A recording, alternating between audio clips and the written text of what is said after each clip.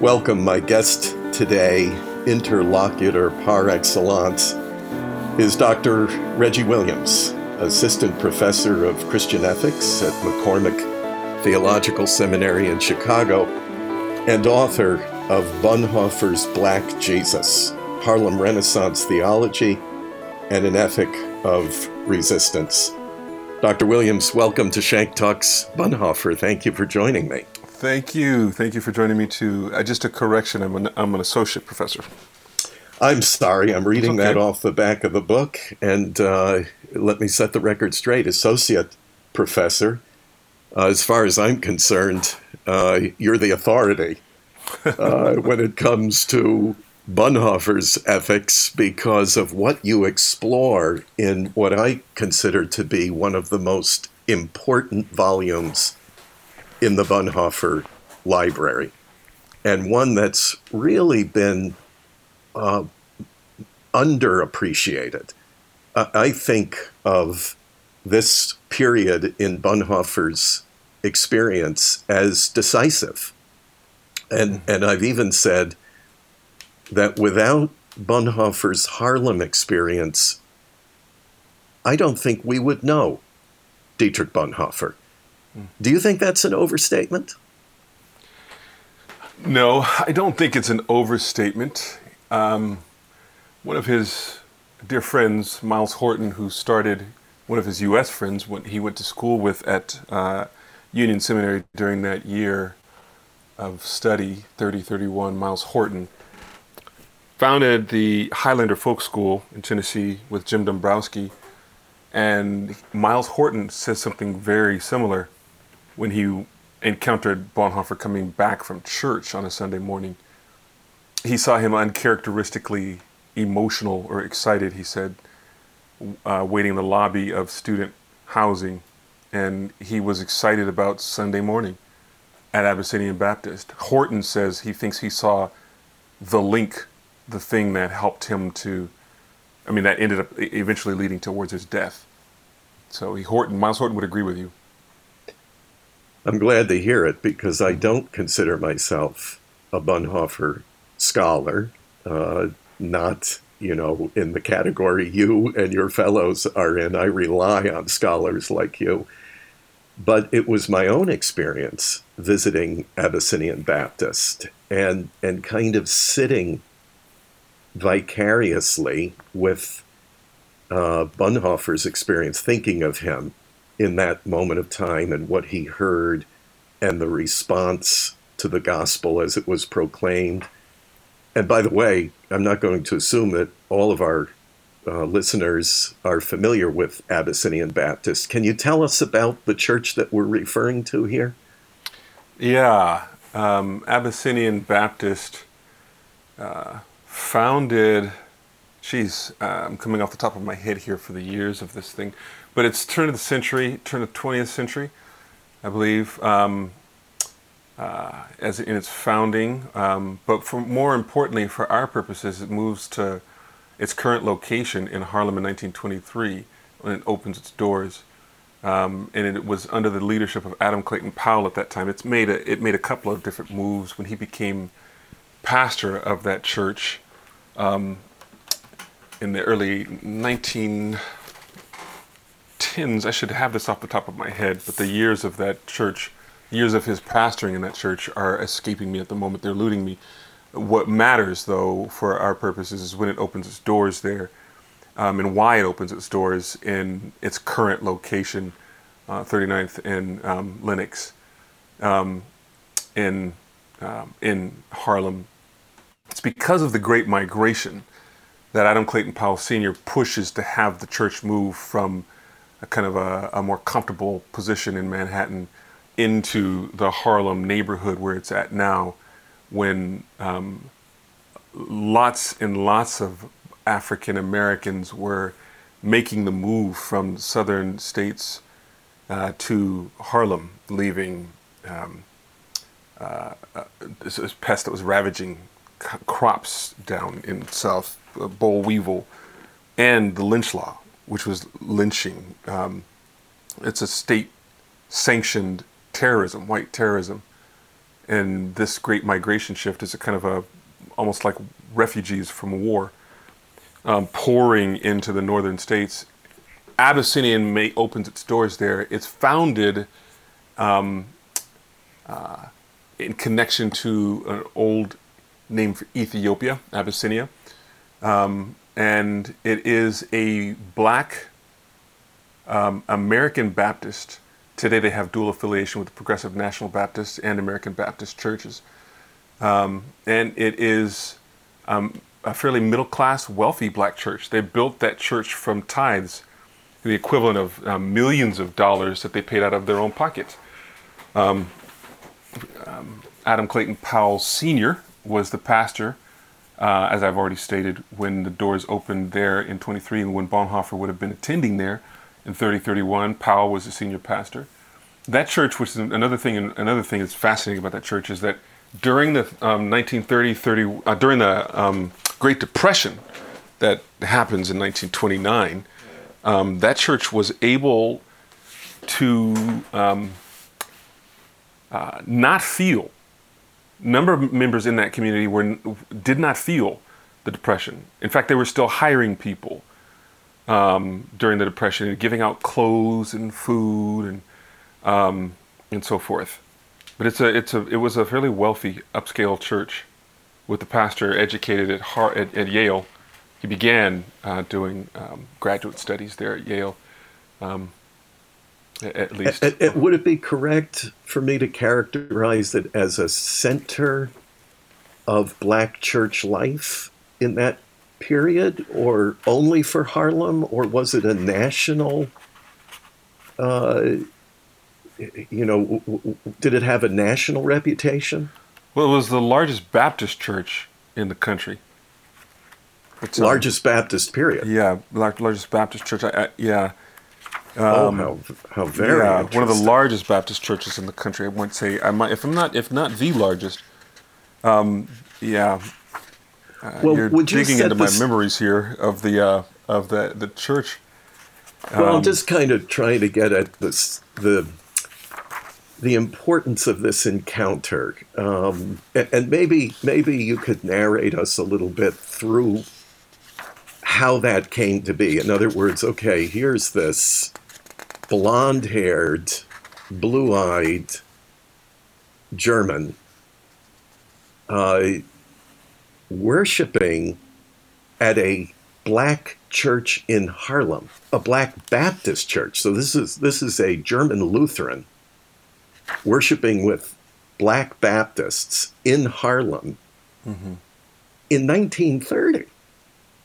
It's not something we would think, what happened here? How did he make his way? I mean, I know a little of the story, but not as well as you know it. He gets to the church and really falls in love with it. Yeah. Well, he came looking for something along the lines of what he found in Harlem. Let me just back up here a bit and tell you that it started in 1808. Oh, the church was very old. It's very old. It was founded in 1808. Oh my goodness! So it was more than a century old, right? When he encountered it. Yeah, it was. And it was founded in 1808, and as I said, it opened its doors in 1923. Adam Clayton Powell Sr. becomes pastor of that church in 1908. Yeah. And by the way, let me just clarify. Some people say, Adam Clayton Powell, you mean the political figure? No, that would have been his son, Adam Clayton Powell Jr. This is Adam Clayton Powell Sr. And you write about this in your first chapter of Bonhoeffer's Black Jesus. You say, as a result of this encounter at Abyssinian Baptist and with the preaching of Adam Clayton Powell and the vivacious worship of the outstanding choir there, you say, Bonhoeffer remembered the plight of African Americans and his experience of observing white Christianity from their hidden perspective became for him a shared understanding of the Jewish plight. Yes. Can you say a little bit more about that, what this connection was between his encounter with the Black experience in the United States and his consideration of the Jewish experience back home in Germany? Well, a key moment is when he's writing his brother, Carl Friedrich, his older brother, about his visits he's making in Haarlem. One particular, a letter that he writes on the way back from Cuba in December. I'm sorry, after Christmas. He spends Christmas in Cuba in 1930, and he's on his way back. And he's writing about the segregation that he's seeing in the South. And he's also telling him about his frequent visits to Haarlem. His brother is ecstatic that Bonhoeffer, Dietrich, is looking at all of this. His brother had been offered a position teaching at Harvard, and he was adamant about not raising, he says, any hypothetical children that he's not yet to have in the United States because of how racist it was. Mm. And he says that, and Bonhoeffer, as they're writing back and forth about this, they say that we don't have anything like this in Germany. But then he gets back to Germany after being in Haarlem and starts to see that, in fact, you do have something like that there. It's the way that Jews are treated. Not to mention the fact that Germans were also racist against Africans. After World War I, when the French placed African troops from their colonies in the Rhineland, space between Germany and Belgium and France, there was all kinds of racist paraphernalia that was printed about African soldiers and the children they were having with white German women. But yeah, he didn't quite see it until after Haarlem. Race everywhere. And then the emerging racism of the Nazis that moved the language of Herrenvolk, master people, the master class, master people, Herrenvolk, to Herrenrasse, master race, as the Nazis would have described them. But yeah, he didn't quite see it. Well, this connection that you draw so masterfully in your book really resonated with me personally. I have to tell you that this became more than just history, more than just theory for me for two reasons. One is I was raised by a Jewish father and a mother who converted to Judaism to marry him. And so I kind of had a hybrid upbringing religiously. And while I am a Christian today, an evangelical in particular, the Jewish side of my identity remains very, very strong and important to me. And of course, we would hear about distant relatives who were lost in the camps in the Holocaust. So there's a personal story there, but it becomes even more personal for me because my father, I learned only very late in life, while he was literally on his deathbed, used to visit Haarlem often for a number of reasons. One of them was he was a supporter of the NAACP and participated in some fundraising events with them in Haarlem. So all of this resonated with me because my father drew those similarities in my upbringing. He would speak about, he was a big follower of MLK and always seemed to be aware of where he was next and supported him. And so he would draw these associations. And you make enough of this that you end your first chapter with this. You say, precisely at this junction, at the cross of Christ, this place of suffering where correct me if I'm wrong, but you're alluding to his encounter with the suffering of African Americans in the United States, Bonhoeffer's understanding of Jesus underwent significant development during his time in New York. He was put in touch with the call of obedience to the God who shares suffering with the oppressed for the sake of justice. That's a pretty significant shift for Bonhoeffer. Can you talk a little bit about the consequences of that shift? Yeah. What did it do to him, for example, and the course? You said earlier, you referred to his martyrdom, his upcoming martyrdom. I've wondered, without the encounter in Haarlem, would Bonhoeffer have even been placed on a trajectory towards martyrdom? Yeah, that's a tough question to answer. We don't know. We certainly know that he did have the encounter in Haarlem. It's also important to recognize that no one in his family supported the Nazis. They were, all of them, in opposition to the Nazis. One of the reasons why we have such a record of Bonhoeffer's opposition is because he was so loquacious. He wrote a lot. He sure did. He chronicled a lot of his thoughts. And in all of that writing, we hear a clear conviction theologically. And we see a transition, and this is what's important for Bonhoeffer, a transition from one who is primarily academic to one who becomes extremely pious. And his resistance to the Nazis is grounded in his piety. That's what happens in New York. Prior to New York, as he would say in a letter to former love interest, he was more academic. He was really proud of his academic abilities. And when he was doing his PhD, he didn't want to be studying under anyone in particular. In fact, he took work from his professors in Berlin and synthesized it with work from this guy who didn't have a PhD, who was really Karl Barth, who's doing this dialectical stuff that's really new. He synthesized two of those and created something very different, a Christian understanding of personhood.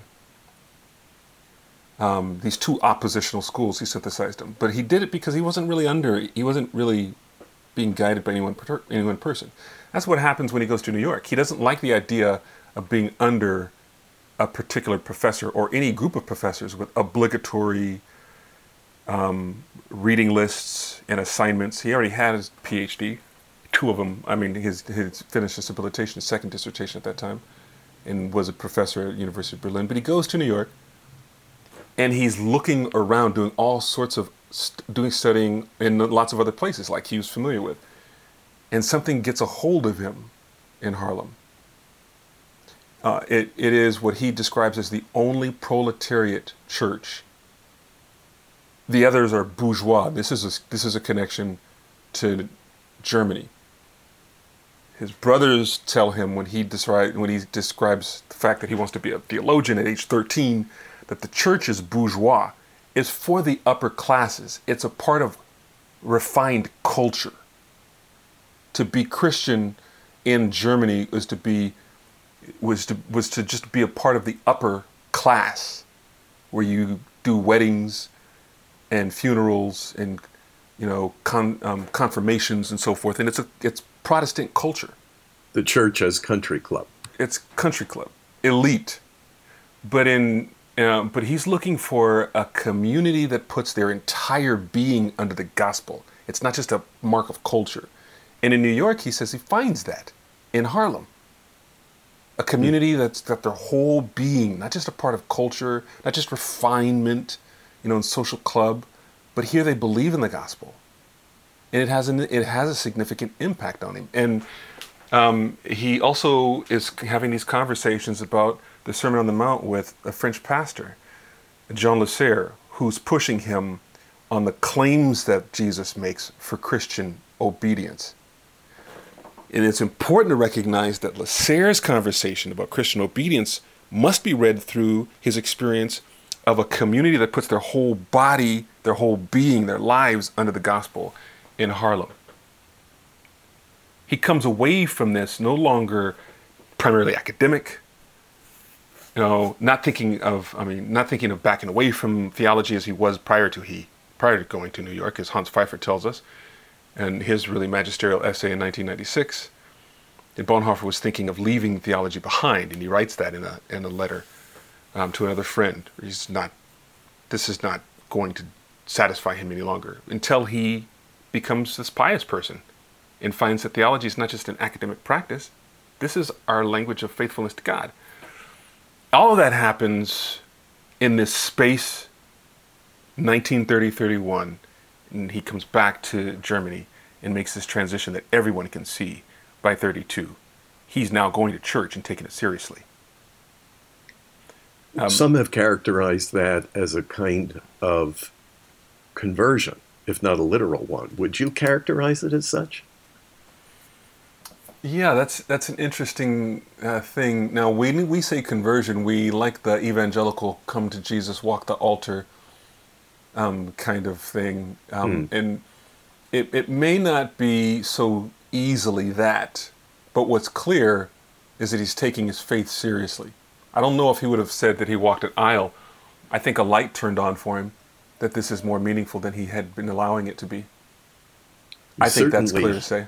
You can certainly hear that in his correspondence dating to that period. Mm-hmm.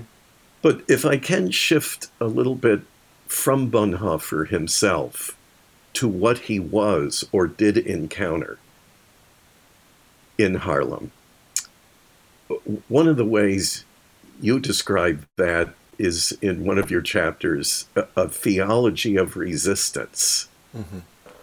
What was that about?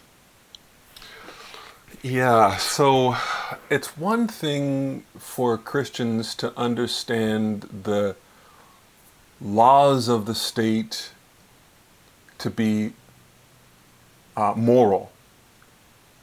That to be a good Christian means to obey the laws wherever they're at. That if you're going to break the law, this is how people read what Paul is saying in Romans about the state holding the sword, or the officer having the sword, and that there are rules. And this is paraphrasing it. There are rules, and if you break the law, the sword is there to guide and to punish. That means something along the lines of being an obedient citizen is being a good Christian. But that's not always the case. As we know, that's not always the case. Sometimes the government or the laws don't match what you know is Christian faithfulness. How do you discern? For people of color, that's actually not so challenging when the laws have always been counter humanity, our humanity. And we know that to love your neighbor as yourself means to be able to love yourself.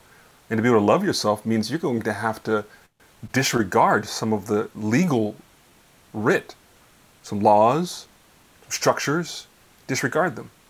That's resistance. And resistance, when the law of the land goes against your humanity or the humanity of your neighbor, resistance becomes a Christian duty, a Christian responsibility, as Bonhoeffer would put it, when in his Ethics he describes responsibility as life that corresponds with reality since the incarnation. Jesus is our reality. Jesus is, we also encounter our neighbor through Christ. If your neighbor is when you encounter your neighbor, you're also having an encounter with the one who stands in for all of human life. Then to love your neighbor may mean to go against the country, go against the laws of the land. That's resistance. It's Christian responsibility. Yeah, the implications of that, particularly for Bonhoeffer, but for any of us, are considerable. Mm-hmm. And you explore that a little more in chapter 4 of Bonhoeffer's Black Jesus, where you talk about Christ, empathy, and confrontation at Abyssinian Baptist Church. And you note that as time went on, he became a lay leader at Yes. Abyssinian Baptist, Yes. where you write, he encountered a tradition of Jesus as a communal experience that stressed attention to concrete historical realities and gave him a model for, I've never been good at my German, but Stellvertretung, Stellvertretung, right. Stellvertretung, this vicarious representative action. And you continue the coordination of all of life under the gospel. So he's experiencing a theology very different from the one in which he was formed in Germany. Mm-hmm. Yes. Well, yeah, this is modeled on, I mean, as Albert Raboteau tells us in his book, Slave Religion, the invisible institution was an institution that met in defiance of the rules of slavery. Especially after Nat Turner's rebellion in 1839, when enslaved Africans were not allowed to meet without a white person present, they had to sneak away, do it in secret, sometimes hiding wet blankets in trees to keep the sound from getting out around them, and praying, worshiping in secret. The church developed a different understanding of the mission of the church and of the gospel than what was dominant in a society that was based on black people as chattel, as property. That's the origins of the worship community that Bonhoeffer called home while he was in the States, the Black Baptist Church. So you don't have a split between body and soul when salvation includes your body in a location where you can't say that you own your body. What does it mean to be saved? It means something to do also with your body, like the language of salvation for someone who can't say that they own their body, language of salvation for someone who doesn't know when the next meal is coming. It includes more than just theology in the abstract or hope for life after death. Here, salvation is holistic. And so a community that puts their entire selves under the gospel includes body, soul, this world, and the next. Mm-hmm. So discipleship in that context includes your entire being considered. And this is, so here again, I find in my own mind, of course, this is a podcast, we always say all about the lifetimes and interests of Dietrich Bonhoeffer and how they apply to us today. So, I can't escape Bonhoeffer. He's in the title of the podcast. We are Schenck Talks Bonhoeffer.